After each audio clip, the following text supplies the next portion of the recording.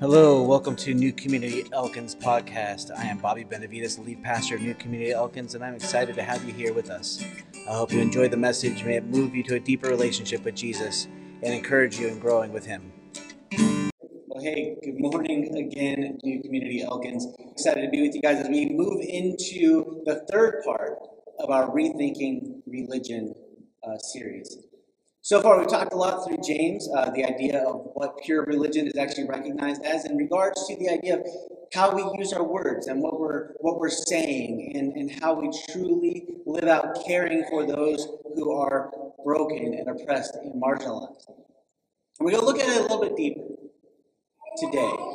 We're going to be looking at the book of Isaiah. In the book of Isaiah, the prophet Isaiah, who was about 700 years before Jesus even came, was a prophet about the coming Messiah. He was prophesying to the people of Jerusalem, letting them know that there's someone coming who's going to rescue them, who's going to bring salvation, who's going to bring healing and restoration to God's people. And so he was sending out this message. And now some historians believe that he didn't write the entire book of Isaiah, that there are other prophets that kind of jumped in, but he wrote the majority of it.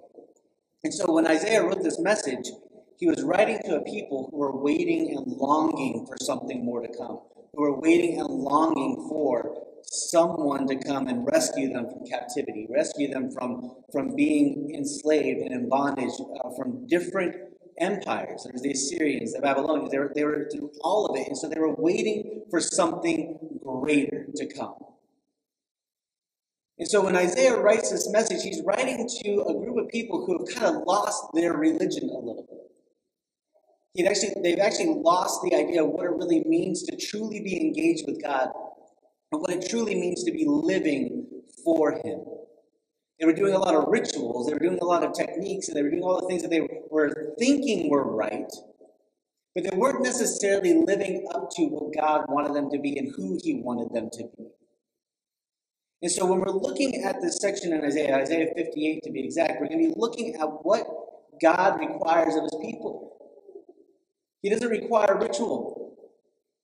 He doesn't require techniques. He doesn't require specific rules and regulations. There's something about His people that He requires something deeper, something that moves us into action for Him and for others. So we're looking at this section here in Isaiah 58, but let me go ahead and pray for us as we move into this time. Father, again, we praise You. Lord, we honor You in this place. Lord, we long to be the church that You define. We long to be the people who serve You and live out Your desires over ours. Father, move in this time. Teach us in this time. Speak to us in this time. Guide us to be who You want for us to be in this world. We pray these things in the name of Your Son, Jesus Christ. Amen. So Isaiah 58, and we're going to be reading the entire chapter. It's 14 verses. It's a lot of Bible. I get it, but we're going to go through it. Okay, so here we go. Cry aloud. Do not hold back. Lift up your voice like a trumpet. Declare to My people their transgression, to the house of Jacob their sins. What a great way to start, right? Okay, guys, it's time for you to acknowledge the fact that you've been sinning and that you are messing things up. Hope you keep reading, right? That's kind of how I read this right now. Yet they seek Me daily and delight to know My ways, as if they were a nation that did righteousness and did not forsake the judgment of their God. They ask of Me righteous judgments. They delight to draw near to God. Why have we fasted and You see it not? Why have we humbled ourselves and You take no knowledge of it?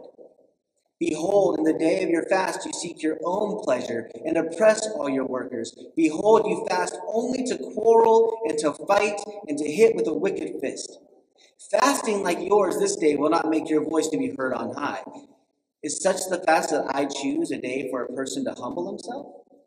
Is it to bow down his head like a reed and to spread sackcloth and ashes under him? Will you call this a fast and a day acceptable to the Lord? You see, in that first section, this is what people were doing in fasting. You see, in this Lenten season right now, right, as we prepare for Jesus to come, we're in Lent. So people are actually practicing this act of fasting.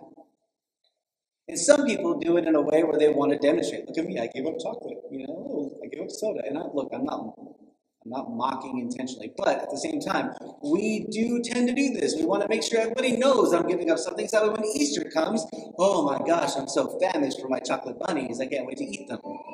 This is what happens. And he's saying, look, what you've been doing with this fasting has been a way to demonstrate all your glory and all your self-righteousness. You've been covering yourself with ashes and sackcloth. And in reality, though, when you're doing this and you say you want to fast, but yet you still want to fight with each other, and you still want to argue with each other, and you still want to create separation, and you don't want to unify, you don't want to bring people together, you're actually just trying to make things look good for you, but you don't care about your neighbor in any way. It's all about you and your glory when you're fasting like this. Because fasting should shift you. Fasting should lead you to a deeper connection with your Savior.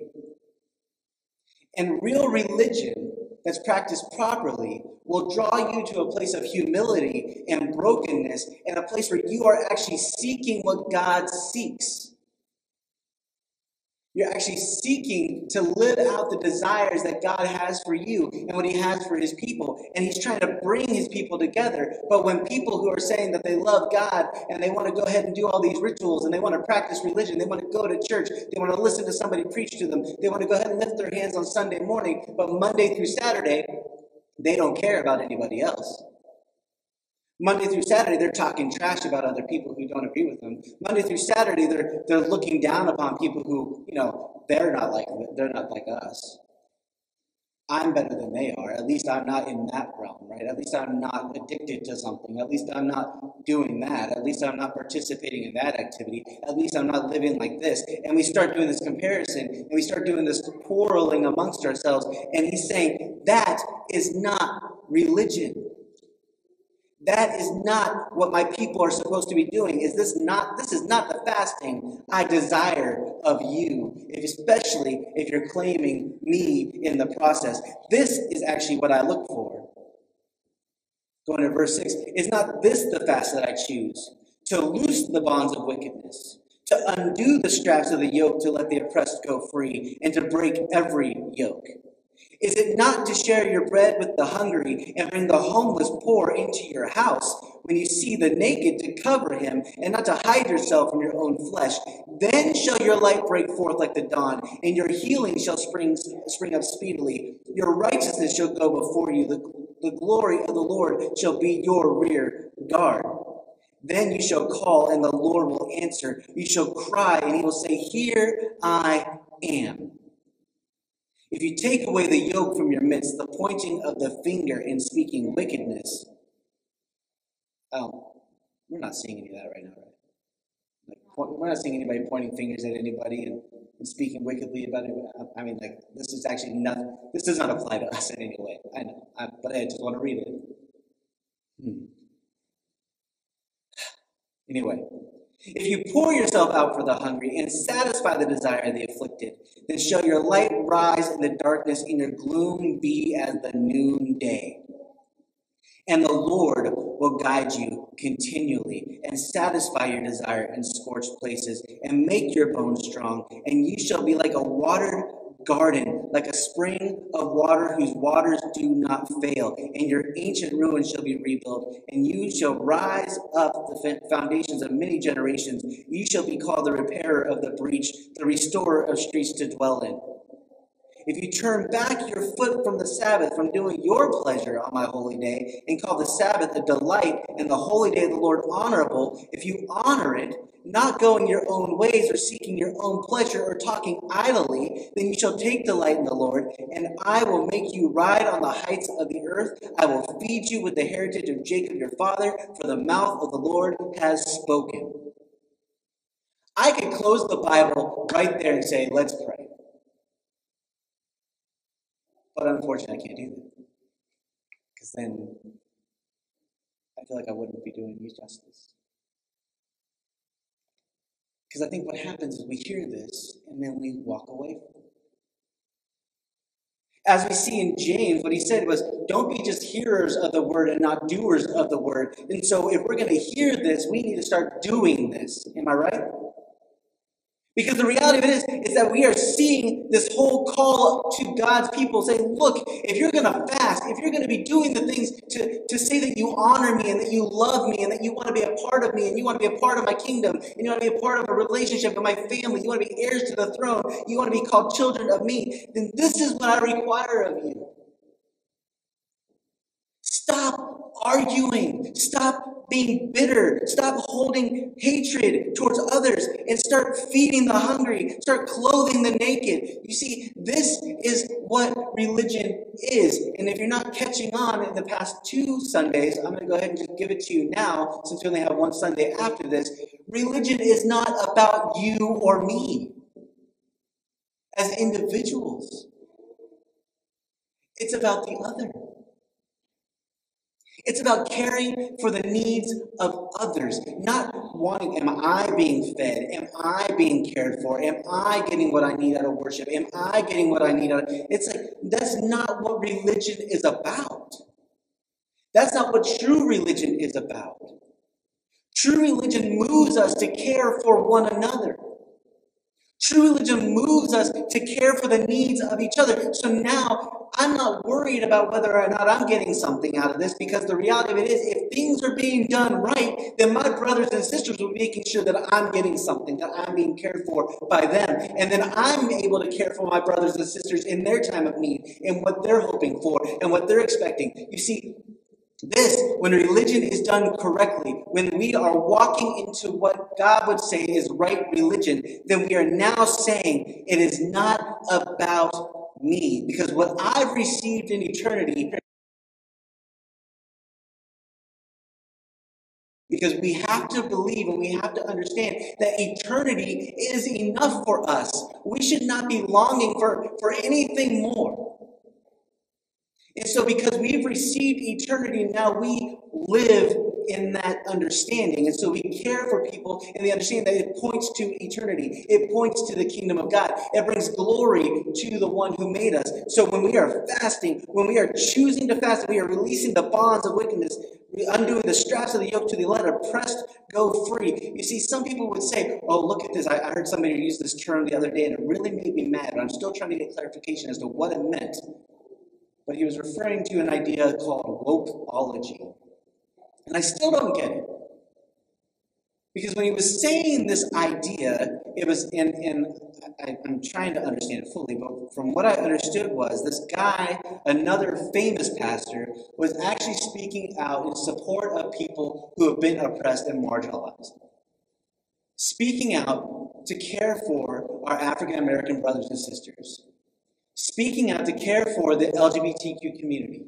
Speaking out to care for people who have been feeling like they've been separated and pushed aside. And he's speaking out saying, look, we have to rise up and care for them in their time of need. And looking at this and saying, look, this is what we have to be doing. And somebody said, oh, look at this guy and his wokeology. And I said, well, explain this to me. Because what I read in Scripture is a whole lot of wokeology. Like what I'm reading right here in these words is something that tells us that we should be caring for those who are in poverty, caring for those who are hungry, caring for those who have been oppressed and pushed down by a society that's supposed to care for them, caring for those who have been taken advantage of. And when you see this in Scripture, and then people start preaching this from Scripture, and you say, oh, look at that, that's just being woke. I don't understand it. Because this is what we see our Savior teaching us. I mean, I know you can go to an extreme. I get it. You can go to an extreme on either side. But when we look at what Jesus says, and we look at what Isaiah says here, that true religion that is moving in a way that God is going to find honorable and actually lift you up, right? And lift you up and make you a watered garden. That means you're going to be producing something good. And people are going to want to be a part of that and want to take part in what's being produced. That you're going to actually get to take part in a generational thing that you're going to see the generation upon generation coming to know Christ and coming to be a part of the kingdom. You're going to be restorers of the breach. You're going to be restorers of streets to dwell in. Just imagine that. Can you just imagine that? What would it look like if the church really said, this is what we're going to do? To practice our religion well, we are really truly going to practice feeding the hungry and caring for the poor. We are really truly going to practice stop pointing fingers at whose fault it is and just take action and be a part of the healing process and restoring process. What would happen if the church stepped foot onto the streets and said, look, we see there's a drug problem in our city. We see that there's stuff that's violence in our cities. We see this stuff. Now let's go ahead and start being restorers of the streets to dwell in. Let's start loving people in the midst of their pain. Let's start understanding their stories. Let's start walking into the midst of their lives and understanding what brought them to the point that they're in. And yes, it's a risk. Yes, it's hard. But you know what? Religion that is practiced properly is going to be difficult. Because religion that requires us to care for others and move us to care for others puts us in a vulnerable position. Am I right? Because now, well, what if I get taken advantage of? What if I care too much and they don't care back? What if I give them so much love and all they do is betray me and turn their back on me? Then I'm going to say to you, welcome to what Jesus would. Because Jesus loved unconditionally. Jesus moved into the lives of the broken, the ones who were forgotten, the ones who were pushed aside, the ones who were judged, the ones who were looked down upon. He sat with them at their dinner table. He called them down from a tree. He knelt down with them on the street. He healed them. He restored them, only to have them turn their back, only to have them take advantage of them, only to have them spit on them and send them to the cross. You see, those fears that we hold, Jesus went through. And I'm pretty sure that we don't have to worry about anybody putting us on the cross. We just might be hurt a little bit. But we still walk into the religion that God calls us to walk into. We still live out the faith that we are desiring to live. We still do what he has asked us to do. We step in and we restore the streets. We repair the breach. What is broken down around us? What needs to be healed around us? What needs to be restored around us? We as the church have to be the ones who step in and do something. We cannot point fingers and say, look at the government failing. Well, look at that. Look what the government should be doing. They should be taking care of this. They should be restoring. And you know what? Yeah, they have a role to play in things. But when the church has said it's not our responsibility anymore, we have lost our religion. When the church said we are not going to care about these things anymore, we are going to care about our own buildings, we're going to care about our own stuff, we're going to make sure that we're taken care of, we're going to make sure that I'm taken care of, I'm going to make sure that I'm being fed, I'm going to make sure that I'm being loved, I'm going to make sure that I'm getting what I need out of worship, and if I'm not, then I'm going to bounce to another church to make sure that I feel this way, and that I get taken care of, and that I feel, and God's like, it's not about you. So quit that. Love your neighbor as you love yourself. Love God first and foremost, but love your neighbor as you love yourself, because that's just like loving God, because they bear the image of me. And so when they are out there in need, when they are the prisoner, when they are the naked, when they are the hungry, every time we do something unto the least of these, we are doing it unto our Savior, Jesus Christ. Those are words that we find in Scripture. And if we cannot live into those, and if we cannot be that, then we got to check what kind of religion we're following. Are we following a religion of me? Or are we following a religion of the great I am? And we have to ask ourselves that. And we have to be willing to step on our own toes a little bit. Get uncomfortable. Where have your biases been? Where have your fears been? Where have you been unable to step into the lives of the broken and the oppressed because, of all those things I mentioned? Where have you allowed yourself to say, I'm not going to care because I don't want to be woke? Because that's when our religion is failing. Isaiah had to bring his people back. Isaiah had to bring God's people back to what it means to practice true religion. And it meant to say, acknowledge your sin, because that is a sin that you've been living in. Acknowledge it, turn from it, and start doing what the Lord has asked you to do. So he can lift you up, so he can use you to be the garden that people can be fed from. Just imagine what our city would be like, imagine what our families would be like, imagine what this world would be like if the church would be the church, practicing the religion that God honors. Let's pray. Father, we honor you. Lord, we know who you are in your might. We know who you are in your graciousness. We know who you are in your mercy. We know who you are in your healing and restoration of your people. We know, God.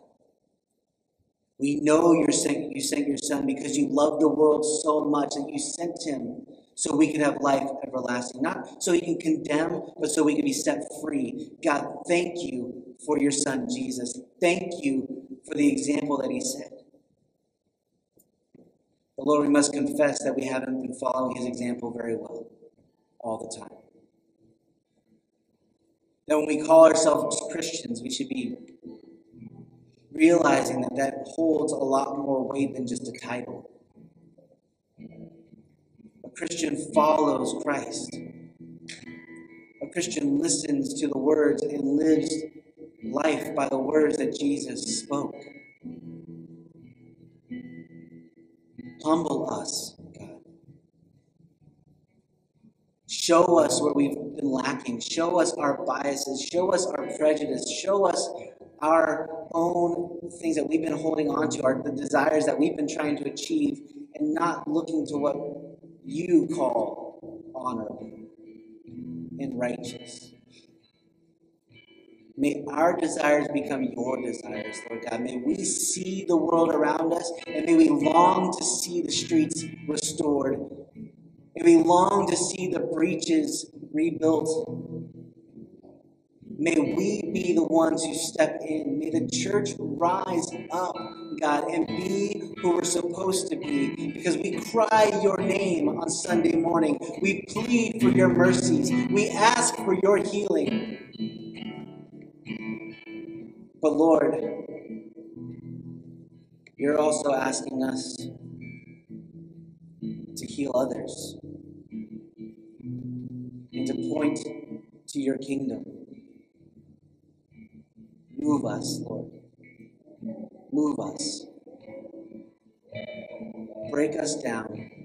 Rebuild us so we can be the church in this world that you are longing for us to be. Lord, we praise you in your mighty, glorious name. We thank you. God, we thank you. In the name of your Son, Jesus Christ. Amen.